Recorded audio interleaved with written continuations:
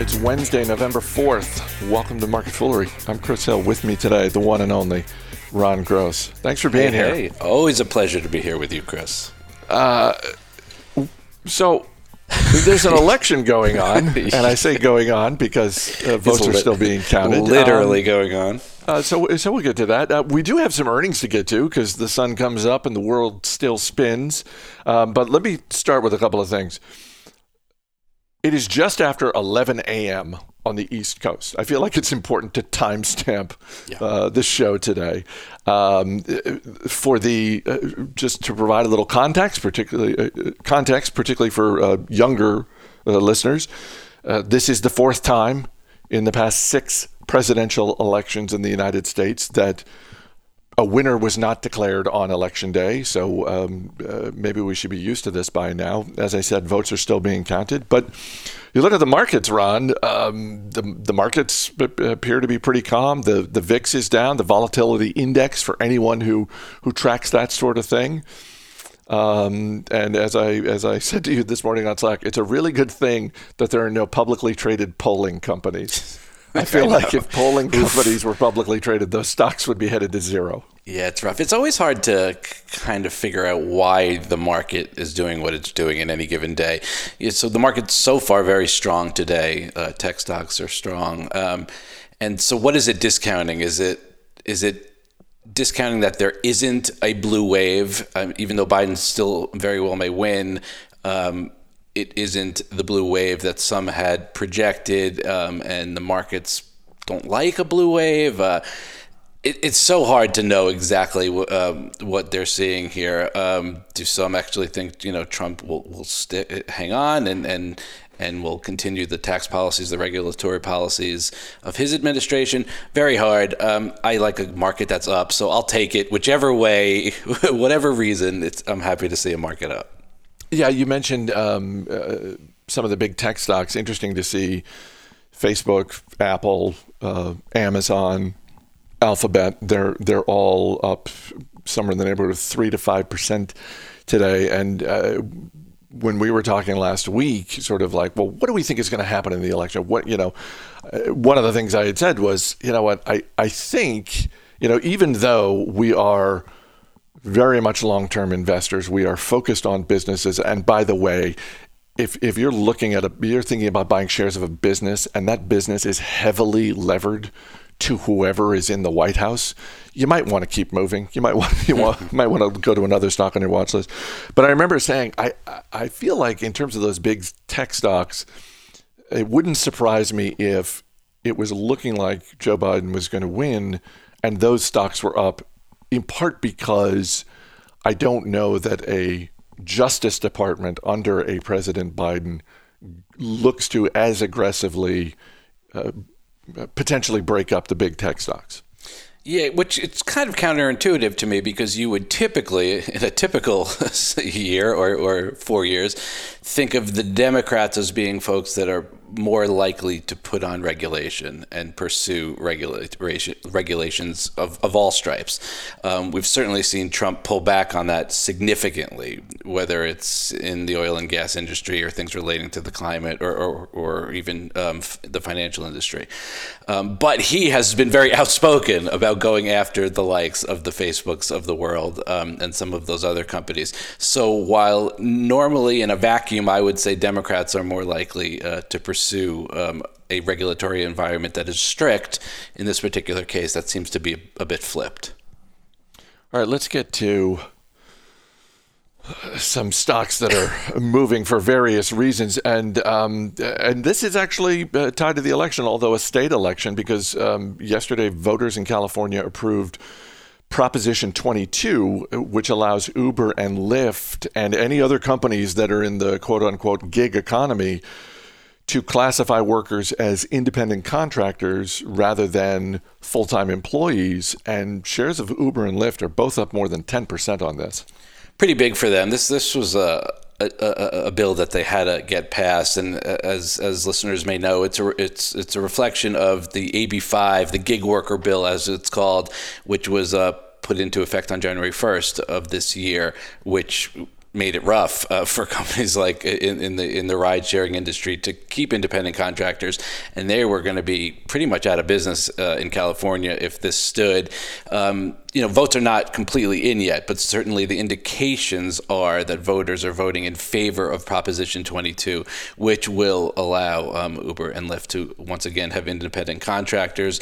Those people would not be given the benefits that many employees typically have, but it would entitle drivers to new benefits like minimum earnings, vehicle insurance. So that's good for the drivers. Independent contractor status is very good for Uber and Lyft. I get that this is a win for both of those companies. Does it move their business model into, I still look at both Uber and Lyft as those are businesses that I'm glad they exist. I have no interest in investing in them. And while I get that if Prop 22 had gone the other way, it might have been a potential death knell for either or both. Right. But for me, I don't know that this win moves either of them into the, okay, I'm going to put this on my watch list now.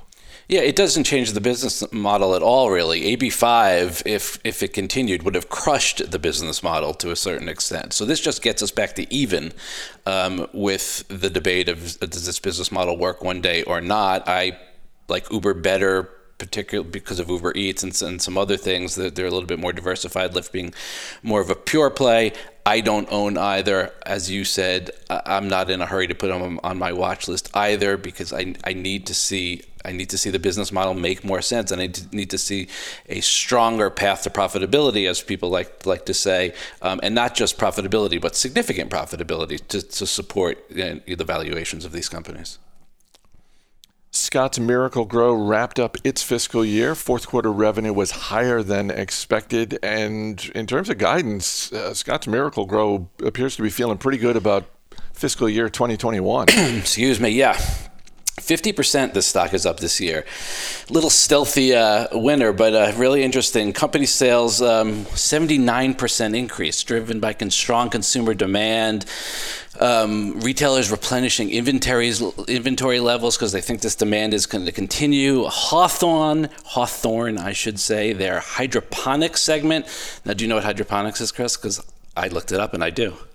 I think I do, but for the sake of our listeners, why don't you just explain it? It is growing things without soil, typically mineral-rich nutrients. So they have a division that focuses on that. Those sales are up 68% for the quarter. September was the highest sales month ever for that unit. Now, operating expenses were up 47%. That's a big number due to higher accruals for incentive comp, one-time bonuses. They're giving $3,000 to nearly all of the 3,000 hourly associates as a bonus for all the great work and the great year. So returning some money to their folks there. High immediate marketing expenses, even higher charitable contributions led to operating expenses jumping pretty significantly. But all of that being equal, all of that being said, they did have adjusted earnings per share of 6 cents. Now, that doesn't sound like a lot, but when you compare that to last year's fourth quarter, there was a loss of 91 cents a share. Now, that isn't actually that weird because the fourth fiscal quarter for this company is typically a loss. It's a seasonal loss. It's not a great time for their business in the fourth quarter. This is the first profitable fourth quarter since 2006. So really strong for this business. The momentum is carrying into the fiscal first quarter of 2021, they believe. They established guidance, which looked pretty strong, adjusted earnings growth somewhere 10 to 16%. So these guys are kind of firing on all cylinders, as I like to say. They're pursuing a joint venture with a company called Bonnie Plants, which they had a business dealing with before, but now they'll own 50% of that company. So pretty strong execution, and you see it in the stock price. One clarification. When you say first profitable quarter since 2006, you mean first time since 2006 that the fourth quarter is profitable? Correct. I'm glad you mentioned the bonuses to the hourly workers, just like the $3,000, because they're hourly workers. They're not able to participate in any sort of stock purchase program that full-time employees have. So we've seen this with other retailers in the home improvement space, Home Depot, Lowe's. We've seen it in retail in general, costs going up because, in part because of bonuses to workers who are, kind of crushing it during the pandemic. Scotts Miracle-Gro, it seems like one of those businesses that I'm sure they have competition. I just can't name it. I just have no idea who is trying to compete with Scotts Miracle-Gro. They're the clear leader, and there are others. There's some controversy always around companies like this because it's chemical based, and there's things like their Roundup product has been attacked from time to time for environmental reasons. But they kind of are the main game in town. And, you go into any kind of retailer that sells these kinds of products, and they command most of that shelving space. And retailers are happy to keep replenishing that, as they said here, because they think that this incredibly strong demand is going to continue. And so as long as they keep putting up these numbers, the retailers are happy to stock the shelves. The highlight of Wendy's third quarter report was the fact that global same-store sales were up nearly 7%. That was higher than expected. I don't know, Ron. This is it feels like it's always a mixed bag with Wendy's. I'm not trying to pick on the business. I'm struggling to think of the last time they came out with really just a firing on all cylinders type of quarterly report. Yeah, in fact, in my notes, I wrote fine quarter, but, it's always a but. In this case, the but is that they fell shy of revenue expectations. I don't know how anybody really takes expectations from the analyst community seriously during 2020 because there's been no guidance and stores have been closed and stores have been reopened. It's very, very difficult. So playing the expectations game for me, this is kind of a lost year in terms of that. But Wendy's doing a lot of the right things that they should do. They're building out their breakfast offerings, really important for these businesses. They're growing their digital business. Again, we're seeing that across the board with lots of these fast food restaurants. They're expanding their international footprint. So they're making the right moves, and it is showing up in the numbers. As you said, U.S. same-store sales up 7%. International was down 2%. So, they offset, obviously. Total revenue only up 3%. Still up is better than down, but only 3%. Driven largely by higher sales at company-owned restaurants. They do own some of them. The business is largely franchised, but they do own some of them. There was an increase in franchise royalty fees, and those were driven, although that good stuff was kind of driven by the adding breakfast and the success that breakfast has had so far. And so you saw some margin expansion. Obviously, customer counts went down. It's COVID-related weakness. Commodity costs, though, as we've seen in a lot of these restaurants, are higher. So, expenses just go up. Operating income was up 2.9%, almost 3%. Interestingly, net income, though, was down 14%. And that's because of an unusually low tax rate this time last year. So the comparisons are rough. Probably better to look at an operating income line where you see about a 3% increase.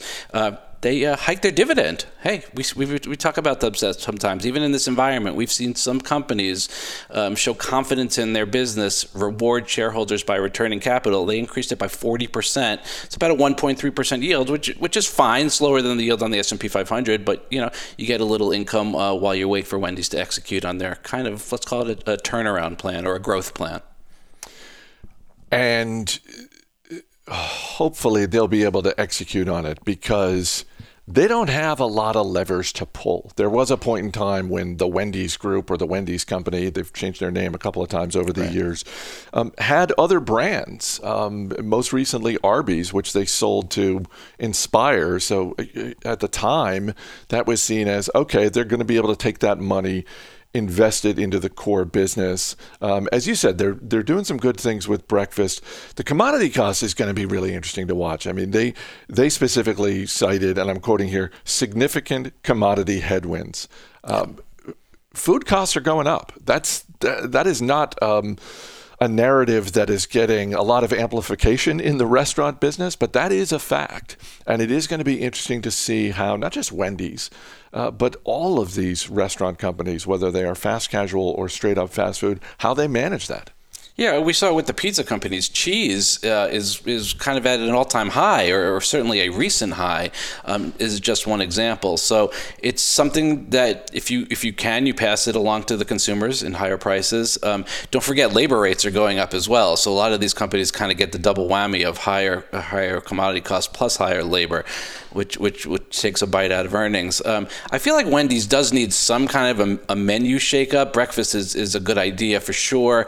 You know, kind of known as a burger company. I think they've got a great chicken sandwich, but you've got the battle of the chicken sandwich going on that they don't even, they're barely mentioned, versus whether it's Popeye or Chick-fil-A really taking the lead there, as well as some others like Shake Shack. So I think Wendy's got to, sharpen their pencil a little on that menu. I think you're absolutely right. And the call it 2 or 3 times a year, I go to a Wendy's. It's the spicy chicken sandwich that they have, which is, it's not Chick-fil-A, but it's good. It gets the job done. The number 6? What's that? The number 6. Yeah, the number 6. Yeah. I know my food. What does that say about us? It's like, oh, yeah, the number. When I go to Wendy's, it's the number 6 or nothing else. Right.